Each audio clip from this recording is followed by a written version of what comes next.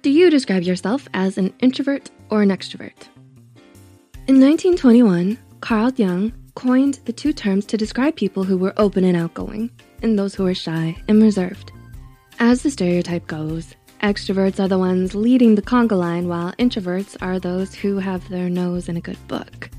But what if you don't feel like you fit in either category? Well, people who identify with both personality types are called ambiverts, and they're more common than you might think. Making up about 68% of the world, there are plenty of great traits that can be found in extroverts and introverts.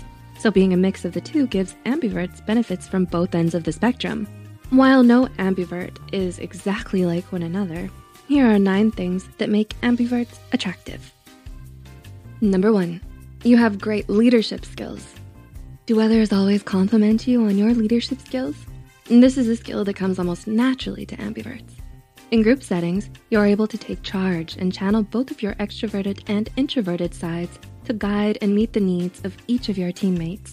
This may mean utilizing each of your peers' individual strengths and being open to all the ideas brought to the table. With a creative mind full of ideas, you know how to bring everyone success. Number 2, you're in tune with your intuition. Whether you realize it or not, as an ambivert, your spot-on intuition is one of your most important and attractive qualities. Because you have strong beliefs and you're outgoing, you know how and when to stand your ground. You aren't afraid to act when something feels wrong. Compared to others, you tend to be more observant than you let on, since you have a habit of picking up external cues and changes as you go about your day. Number 3, you're picky, but in a good way. Because of your social and bold qualities, it's easy to assume that all ambiverts are eager to make friends. Well, this may not be the case for most. Instead, determining your most valued friendships is like using a claw machine. It requires selectivity, effort, and time. Although you're more open and sociable compared to introverts, it does take a while to get on your best friend list and become someone you turn to for a good laugh, comfort, and support. Number 4, your ability to sympathize and empathize with others doesn't go unnoticed. Are you always the one that your friends go to when they need support? Showing sympathy and empathy is your way of acknowledging, understanding, and validating someone's emotions. Ways of expressing sympathy and empathy can range from lending a shoulder to lean on, sharing a good laugh with someone, providing words of reassurance, or even simply letting a friend vent to you about their hard day at work. With the ability to show compassion and consideration, who better than an ambivert to rely on? Number 5, you're a great communicator and listener. Are you able to keep conversations going as well as listen to what others have to say? According to psychologist Paulette Kaufman-Sherman, taking on the qualities of both introverts and extroverts allows you to have enough time to think before you speak, and to also be able to share your ideas and to speak your mind freely.